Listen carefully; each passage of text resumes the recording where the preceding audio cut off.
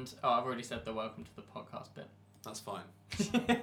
And this is the podcast starting, speaking, commence. How is everyone doing? This is the second podcast we've recorded on a Thursday, as promised in the last podcast. Yeah. So if you don't know, these are coming out weekly on a Thursday now. Harry has been incredibly content driven today. I've been cooking, causing fires in the kitchen. True story. And Harry's like, we need to make a podcast. We said last Thursday we would do another one on Thursday. So I'm very impressed by your commitment to the fans. They will appreciate it. Yep. I mean, which band promises stuff to their fans and doesn't deliver? That's literally never happened. That's us. No, all the time. No, we're not going to be like all the other anymore, bands. Not anymore. We're the only band that delivers on our promises. So cool. So I'm just looking at the last podcast we talked about Welcome to 2021, about recording new music, about New Year's resolutions, Harumi Hosono, and more. What a spread. So I suppose in terms of updates, we've done our first In-Flat live stream. Schnoodle on over to our Facebook. It was good. Check I mean, the live streaming thing, I'm sure we've talked about it on the podcast before, or talked about it on something before. Live streaming is hard. We've been puzzling this thing out for months. It's probably November time we started trying to figure out how to live stream, and we managed to get a kind of working setup with electronic drums, electronic guitars, and 2 microphones into the laptop. Into the other two laptops it took. Yeah, that was the laptops. key. The unlock, I guess. Yeah. I suppose we've done smaller live streams before, haven't we? So it's not that we're completely unable to live stream, but it's being able to actually play live music on a live stream. In this day and age, you need to be live streaming is a key bit of content for anyone who wants to build a platform. So we want to kind of focus on that and really build up our live stream show, the Toucan Echo show. As we've dubbed it. Just watching something live makes it more intense and more engaging. You could tell the same joke live and it would be funnier. I watched John Mayer's live streams. I don't know if he's doing them as regularly now as he did during main lockdown. What are they called? Current Mood. Current Mood, yeah. And they're a mix between lo-fi yet produced because it's just on his phone because he does it onto IG. But he's planned out. In the know. Sorry. Instagram. Pop over to Instagram to check out IG. But he plans it out because he has pre-programmed radio sounds and features. Yeah, he rings people. Who was the one that I watched? He just rang BJ Novak in the middle of his live. I think they can pop in the stream if they're watching. Oh, what? There's a feature of Instagram where if you see someone watching, you can invite them in and they just appear. So do you reckon that was planned? Or that was maybe not. But BJ's in the chat. He's quite a famous person. I imagine more famous people follow him and because I think Gary Vee was watching one of them. Really? He's like, oh hi Gary Vee. God, it's kind of funny. Imagine how the Gary turntables. Imagine a Gary Vee and Gary John watching. Mayer mashup. That would be interesting. I'm not sure how that would go. Gary Vee's into quite a few rappers. I think he's more into rap. Yeah, but I was thinking how would they interact? I don't know who would win in the fight for attention. I think they'd both come away thinking they won. Well, I don't think they would think they were fighting though. But I can't imagine how the conversation would go. I think John's a bit more of a slow, kind of flesh out the opinion. He sounds pretentious, but he's actually always dead on the money. Whenever you listen really deeply to what he's trying to say and follow the complicated analogy, he's actually saying something that's true. There's a few of those I've listened. I'm going that is what happens. He's speaking truth. It's just difficult to follow. So it wouldn't be a good mix. It would be a Seth Godin, Gary Vee kind of thing. Yeah, but they're basically going to punch each other by the end. Yeah. Or one of them's going to punch the other. Not sure who. Yeah. But, I mean, I was watching the PRS new guitars launch the other day, and John Mayer came on at the end, and because he was bringing out a new colour of the Silver Sky, which is his signature guitar at PRS, and just, he has such a nuanced opinion on small detail things, and I kind of want my life to be like that. Maybe it's frustrating, because, small things that aren't right frustrate you, so I suppose there's, 2 sides. But just to have a nuanced opinion on the shape of a guitar volume knob, and to be working towards a vision for that, but on so many levels. You can tell they have a vision because they talk about it for 10 minutes. Maybe that's what happens when you've got everything. Yeah. You start to go drill down into the art of like. Yeah. Once you've got your food and shelter sorted, you start to go. And your multi-million selling album sources. Yeah. Start to make it art. Yeah. It's just super interesting, yeah. Because I did pick all the bits for say when I made my guitar, comparing myself to Paul Reed Smith now. And I did pick them all out, and I think, oh, that would look cool. But I don't have that depth of opinion of I could pick out like this slightly different pickup or string size or whatever. Like I have a preference, but I don't have like a really defined. It's like someone who's got really good taste. Yeah, like, yeah. Discern between different spices. It's sort of interesting, fun, but like also not as good as just eating anything in some ways. And you get it through just like exposure, just eating loads of things in the spice example, or seeing loads of guitar knobs. You're probably unearthing more bad food if you get really good at tasting food. Yeah, but you also appreciate the good stuff more.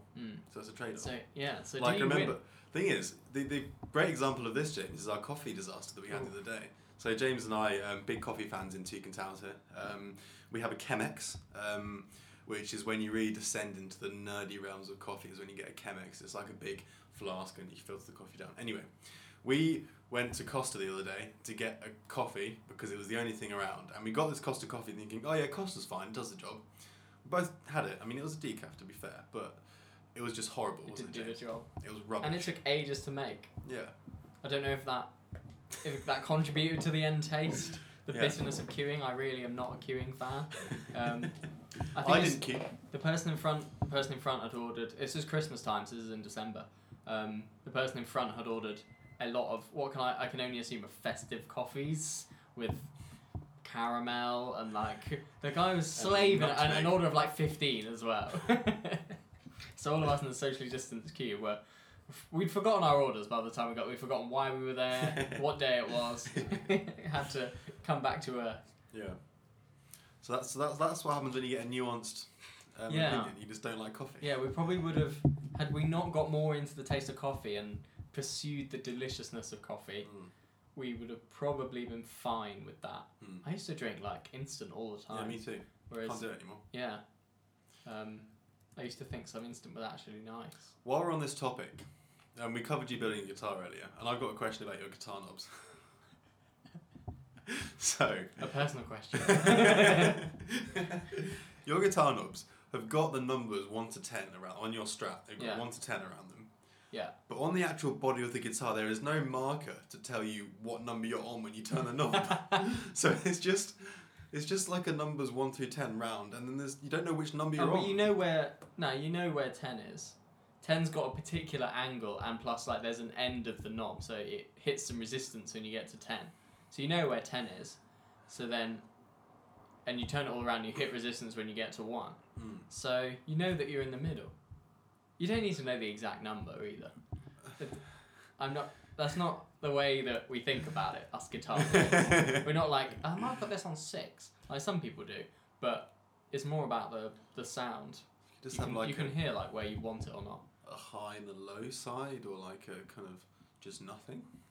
So I don't even know if any guitars have a marker, do they? Really? I'm not sure if any do. They don't. Yeah. This is a problem with guitars. I should put a marker in. That would be unique. That's revolution, and people will know what they're doing. They'll be like, "Oh no, I've been on 7 this whole time. I wanted to be on 6." So this is something I noticed, and you're right. I'm just looking at your Gibson down there, James, and it's the same. There's no markers. Well, there's an end where there's 10, and to be honest, a lot of people have it on 10 all the time anyway. So it's 10 on 1, or 10 or 0. Sorry. But there's actually you can actually get loads of tones out of it, out of having the volume knob at different places. But that's that's a thing that sort of old blues guys probably get into. I mean, I'm sure John May has a nuanced opinion on 6 versus 4 versus 3. Yeah. I mean, he wouldn't know which one. No, but you sort of do, because there's an angle that 10's at, so you can just look and know like where 10 used to be. Now there's 6. Right. So you've got a mental marker. Okay. You play guitar enough, you get in tune with these sort I of think we need things. to put this one on the shelf, James. I mean, the ones on my one, the numbers are like falling off. It's a bit wobbly. You'd hate it. It's even more uncoordinated. Yeah. I mean, how do you know which Tom is which? Do you have little labels? Oh yeah, that's funny. That's a real good joke. Tom. Yeah, that's right. Yeah. Anyway, what are we talking about today, James? We don't really know. We don't really have a subject in mind. So we've done our first live stream. So go over to Facebook if you want to check that out. I suppose we could continue on that we've been recording new songs. So I don't know how much we've done of Bikes Without Brakes before. I think we just laid down the drums. Yeah. And like the rhythm stuff. So that one's basically there. So yeah, we just layered more onto that. So we've basically got 2 new songs ready to go. Not sure how we're going to release them quite yet. We're sort of debating between an album or launch at once thing and make it into an event, or kind of build up over time and sort of replace the music that we've had. We've got a lot of exciting stuff coming up. You're kind of thinking, I mean, do you know what? If you're listening and you want to hear Bikes Without Brakes and Digital Native, just email us. We'll send them to you. We'll send them to you in their demo form. Yeah. I always send them to James. Yeah. Who probably is the only person who listens to the podcast as well. Who knows? Oh. But I always send them to him because he asks for them in the chat. I go record a new song. He's like, send it. So I always do that. Sick. So there is a pipeline of Tekan Echo demos or Facebook Messenger somewhere. He liked them. He liked Bikes Without Brakes the best. Yeah. So there was Pink Floyd-y vibes in the backward bass parts. Fair. I get that. That's kind of interesting. Yeah. I mean, if you'll let me talk about minimalism, I have some thoughts on that. Okay. Unless you've got any other business, granted. any other business before I wander off into thoughts on minimalism. Now let's talk about minimalism. Minimalism on the Tekan Echo podcast. Here we go. It's not the first time I talked about. Buckle minimalism. up. But basically, I get caught, and people who've listened to the podcast before will know this, but I get caught between wanting to like indulge my passion in a sense, and like buy more guitars and like customize more guitars and buy more gear and like really explore like all the different options there and eventually like settle on some rather than like deprive. It's like if you've like got the money or whatever, should you you kind of cycle through more gear and sounds and stuff and just experience more when you're a bit young, and you can kind of settle on your favourite things later having tried them all. I cycle between that mindset and between like a minimalism mindset that like all of that's actually a distraction, kind of hiding from actually creating stuff. That's not really what I want. But it's actually a good distraction from kind of, I don't know, the insecurity of not being able to make a song as good as it is in your head or as good as the last one. And it's much easier to feel like you're making progress by cycling through loads of different gear but actually putting out no songs. So it depends what your it's interesting whatever you set your kind of goal as. The picture of how much progress you made against it can be really different. You could be playing loads of guitar, you could own loads of guitars, but if your real aim should be to put songs out and you put 0 songs out, you could have been on a massive like detour. So kind of in that mindset at the moment. I think we can dig into something here because I don't at all have the same thing with drums and getting more drums. So I just want to play drums, which is interesting. Because I don't know when you sort of get that. What did Tone Junkie call it? Gas. Oh yeah, gear acquisition syndrome. Yeah, I don't know how you get that, but I haven't got it yet. I think James has a little bit. Just a bit, yeah, just a bit. Although I do show quite a lot of restraint as well. I don't buy crap loads of guitars. Yeah, that's a good point. You try and build loads of guitars though. I built 2 or 3. Yeah. But that kind of prolongs, like, that's quite a good way of prolonging the gas and sort of learning stuff. We're not just like buying off the shelf and it's there and it's done. So it takes you a bit of a journey to get there. What I was going to say is that I don't acquire gear, but I still make songs. So, from that sample size of one, it would suggest that you do not need to acquire gear to make songs. You do. You need to acquire some gear to make songs. You need the basics. So, like, if all you had was drums, you wouldn't be able to make songs. Yeah. You wouldn't be able to record songs. Not that that's a justification for wanting way too much gear. That's a justification for wanting the right amount of gear. So, would you say that you have the right amount of gear? Hmm. Maybe this is it. Would I say I have the right amount? Probably not, but I don't know if it's too much or too little. I think in some ways yes, in some ways no. I think it's a classic thing of having too much of the wrong thing and not enough of the right thing. Right. So I think I'm bad at getting rid of stuff that's no longer useful. And actually almost like feeling guilty about how much stuff I've got that I don't use, therefore I don't actually go and get the stuff that would serve us. I don't cycle through enough. I don't like reset and go, oh, this is what I need now. Like, this is what suits me right now. And you don't want to go crazy with that because you might like every single day change the thing you need. But some stuff you get when you had a certain set of needs and then you hold on to it and you've still got it. And hence your gear collection is growing. Yeah, like a good proportion of it don't use because it was useful to you when you were first recording or something, but now you don't use it. So you mentioned two scenarios at the start, where one where you cycle through gear, and one where you settle on gear. And just make music, yeah. And you're doing neither of those. Yeah, you're just acquiring gear. Not that badly. Yeah, you haven't. It's more of the, and there's some things that you can. It's what makes this debate more difficult is there's some things you can acquire and they do have a massive difference. Like they do just add a lot of value. And sometimes you wouldn't know unless you've done that research and got a bit of knowledge and actually bought it and tried it, if you get what I mean. So like you don't want to go as far as deprivation, but you also don't want to. You want to spend like the minimum amount of time possible, like researching and buying tools. If putting out songs is what you actually really want to do. Anyway, I've done some. This is probably the worst for me on this is like plugin software, because like we always record our own songs, and you know it's so interesting because like in the first I'd say like over the whole time as a teenager and early 20s I didn't have any money really to buy gear. Like the max I think I ever spent in one like massive shop to first set up was like 300 quid maybe. To get the first like setup, and then I distinctly remember the first time I had like spare money to spend on the studio when I was about 21. I was like, oh, I've got a bit of extra money. Like, what am I gonna get for that? I mean, this is excluding I bought like keyboards and stuff on the way. That like the first keyboard I ever had and that kind of thing. I get to 21. I was like, oh, I could buy like a preamp. Because like they sort of say that the next thing to buy is like a sort of colourful preamp. So I did that.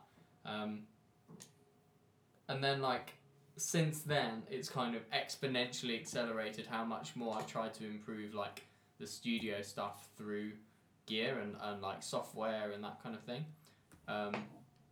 I'd say some of it with good results, some of it with sort of unintended consequences. So this is what I wanted to talk about when I brought up minimalism. Is one thing I'm dissatisfied with at the moment that I think is being caused by gear is the mixing process and the actual end results from the mixes.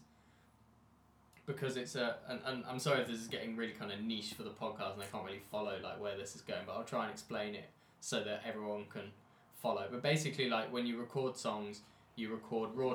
You put up microphones and then you connect them into your computer, and on separate tracks in the software on your computer, you record the output of each microphone. So you have like one for a kick drum, one for a snare drum, a couple for like the rest of the drums, and then like some guitar tracks and vocal tracks. And then basically you have those raw sounds that you then apply like software effects to make them kind of gel together and sound like a song basically. Like you add echo and you add like equalization and compression and stuff to gel it together and make it sound like a song, and that's called mixing. And so I had quite a painful mixing process for our recent jam experience. I mean, we did get there in the end, but it was really hard to get to a place where I was happy with. And this is in spite of the fact having invested a lot of more money in like the highest quality like software basically. So you would have thought that getting to the end result would be quicker, easier, but it's not, because a few things happen, but one thing happens is that you start to Oh, the neighbours are piping up. some fall over, drop something. It's all rumbled. I'm not talking that loud, am I? Minimalism. I'll be minimalist with my volume, but basically what I found from that is that one, you start to think that you couldn't possibly live with the things you used to use. So you attach the dissatisfaction you had with your old mixes, which were 90% down to you just didn't know as much, you hadn't had as much practice. But you start to attach it to like old equipment or software that you used to use, and you go like, I don't want to use the stock plugins in Logic now, for instance. I don't want to use the things that come with my software, which are kind of for beginners. I used that when I was a beginner. I got beginner sounds. They must have contributed, and I don't even want to associate with those. I don't want to churn something out now that sounded like that. Therefore, like I've upgraded, I'll use my upgraded software now. So you kind of become a bit like purist and a bit snobby on like what you use. I became snobby. I'm going all second person. But this stuff like this stuff brings problems with it. So whenever you upgrade, whenever you like accumulate, we always think about the upsides of it, but we never think about the problems that it brings in that it didn't have before you bought it in. So like you bring in these plugins and they have they use loads of CPU, and they take longer to open up each time. Like the kind of cumulative workflow, the workflow on them is pretty terrible, to be honest. Like they're really slow to load. You have to like load 3 or 4 different things just to get to like the end sound that's perfectly accurate to the hardware that you're emulating. Anyway, so kind of basically using this expensive software really slowed me down, and it kind of gets you into the mindset of worshipping the gear or the software that you use over your own skills. So you start to go, I've got this vocal here now, I'm going to put it through this equipment and this equipment and this equipment, and just you're putting your faith in the equipment to sprinkle some magic dust on there that you've insecurely don't feel that you had in the original recording. So basically your focus just ends up all warped. And what actually happens is you just layer too much stuff on, trying to polish and fix up whatever you deem to be really wrong with your original recording. But layering software on top of software on top of software just ends up with being kind of flatter. Like you've just taken out all the like dynamics of it, I think, effect of your original audio. It's essentially like putting masks and masks and masks over what you originally recorded. It's saying like, I can't quite make out that this used to be a person if you're putting masks on a face. So I was trying to solve this problem through more software, going, like I need more clarity, or I need more punch, which has been lost from the original one because you weren't trying to preserve it, you were trying to layer loads of stuff to get it to this, this point that you visualised that it would sound like a pro studio or something. On kind of, in order to try and avoid just buying more software, because that's clearly not solved the problem, I kind of going back to some of the things I used to listen to learn mixing when I was younger, and they talk about how you don't need all these plugins to get good mixes, and like they themselves are professional mixers. Not they mix from their home studios. They're not like big label professionals, whatever. But they make money out of mixing stuff for people, and a lot of the time they use really basic equipment and gear, and they just kind of prove the point that you don't. They almost do that to prove a point. So I started I did some practice like mixing this week, just using the minimum processing possible, like going in with the mindset that you don't you almost treat your initial tracks as like the sound, as the thing you're trying to protect, and all you're doing is what you absolutely have to do to make it like gel together, but nothing more. And actually you're trying to push yourself to those 2 moves, could I combine them into one? Could I is there any way I could make this less processed and stuff? And I kind of at the start of that like journey. I've only done a few like practice things of it, and I wouldn't say the mixes that came out of it were perfect, but it's super like a completely like different approach to what I was doing before, and I wouldn't say that what was coming out was bad at all. Like, it's fascinating how different your approach can be. Yeah, when you're focusing on doing as little as possible and really doing things that like move the needle, but like are almost inaudible, like each thing, or they're close to inaudible because you're doing so little. But like, you know, you go, oh, that bass drum just needs like a little bit more, just needs a bit more low, and so I'm just going to nudge that bit, and I'm going to nudge this down. Yeah, nudges rather than kind of shoves and desperate wrangling of the audio to try and get a certain sound. So yeah, sorry, that was a really long rant. You just stared at me and didn't say anything. Do you have any thoughts on the rant so far? That was just really interesting. I mean, it's just interesting to hear you talk about the kind of opposite perspective, because, as you just mentioned, you're a big fan of layering up Acoustica plugins to emulate a tape machine, for example. Which, I mean, it's just interesting, and I buy into things like minimalism and essentialism massively. So I really appreciate the idea of just treating the bare tracks as kind of just trying to capture that as accurately as possible, and sort of making those sounds just sound good as they are, as opposed to trying to warp them into something different. I always find that kind of perspective really refreshing. And like, I'm sure that you can apply it to pretty much everything. Kind of just simple. But that's what it then made me think about is I follow a lot of minimalism and stuff, and I'm really interested in it as a concept. But as I said, I get caught between the like, oh, am I just depriving myself, and like, actually, like, who knows what could come if I just built like 10 more guitars? Like, maybe that's something I would pursue, or like maybe I'd find something better than before. And the interesting point to make about the plugin thing is that it's not that Acoustica plugins are bad. They still sound the best. Like, they still sound great.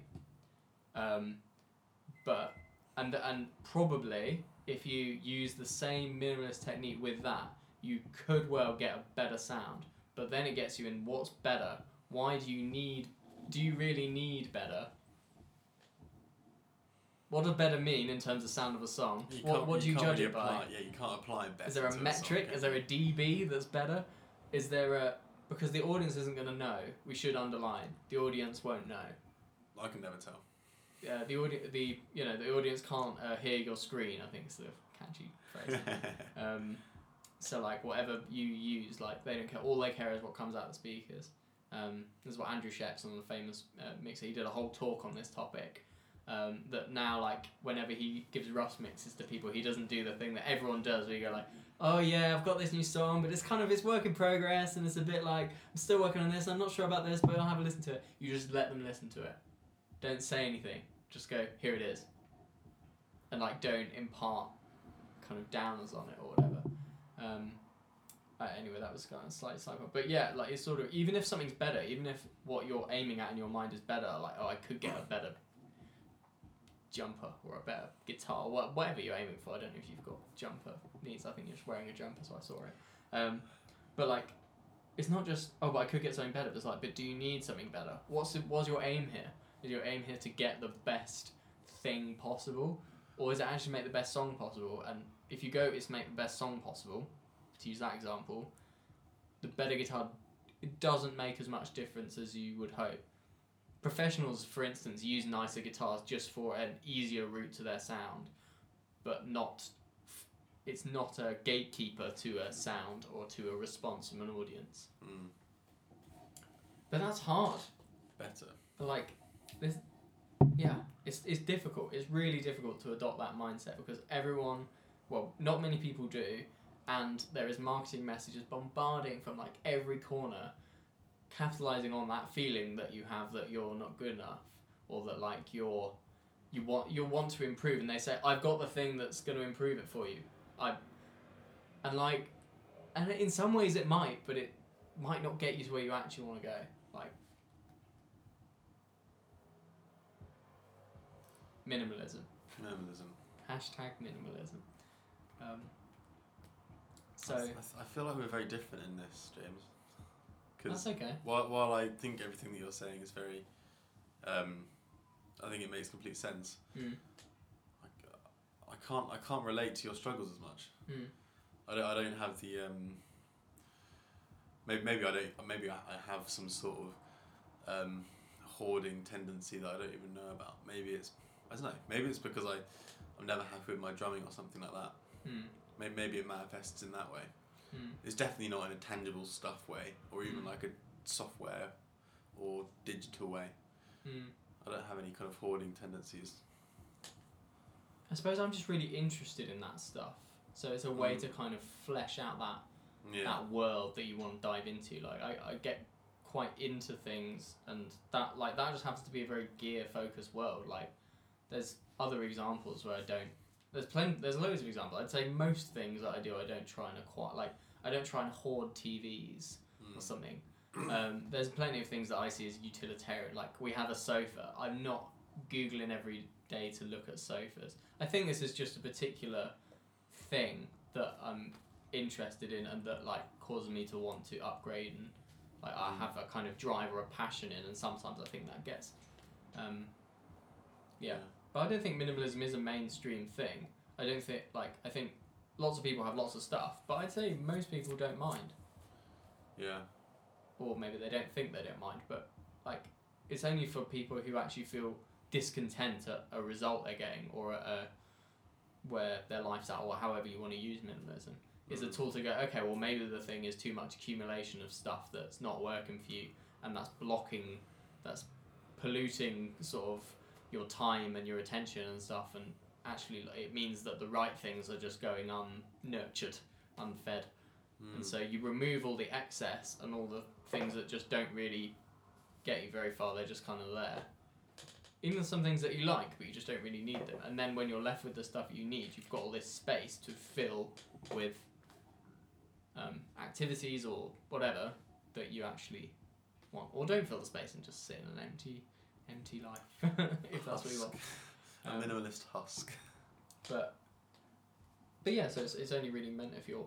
It's not supposed to apply to everyone. And that's good if you don't need it. It's a good thing. Yeah. Alright. Minimalism, ladies and gentlemen. Any other thoughts on the Chicken Nugget podcast? Otherwise, I'm going to go and get our... I think that was quite good. Food. I mean, it was a different tone for the duo James and Harry talk. Yeah, I feel like I kind of took over. Talking there. Echo. Well, yeah, it's because you haven't done your own solo podcast in like a week. I didn't mean to. You hijacked it. I did ask. Yeah. Well, let's wind back, and you said yes. You can talk about. Yeah, I did say that. You know what happens? I talk a lot about minimalism. Maybe I should be more minimalist about talking. Yeah, maybe you should. Sorry. Maybe I'll just edit you out of this one. Oh, cool. Right, should we have some dinner? Yeah, let's do it. Tagine tonight. We're off. See you then. See you later. Bye.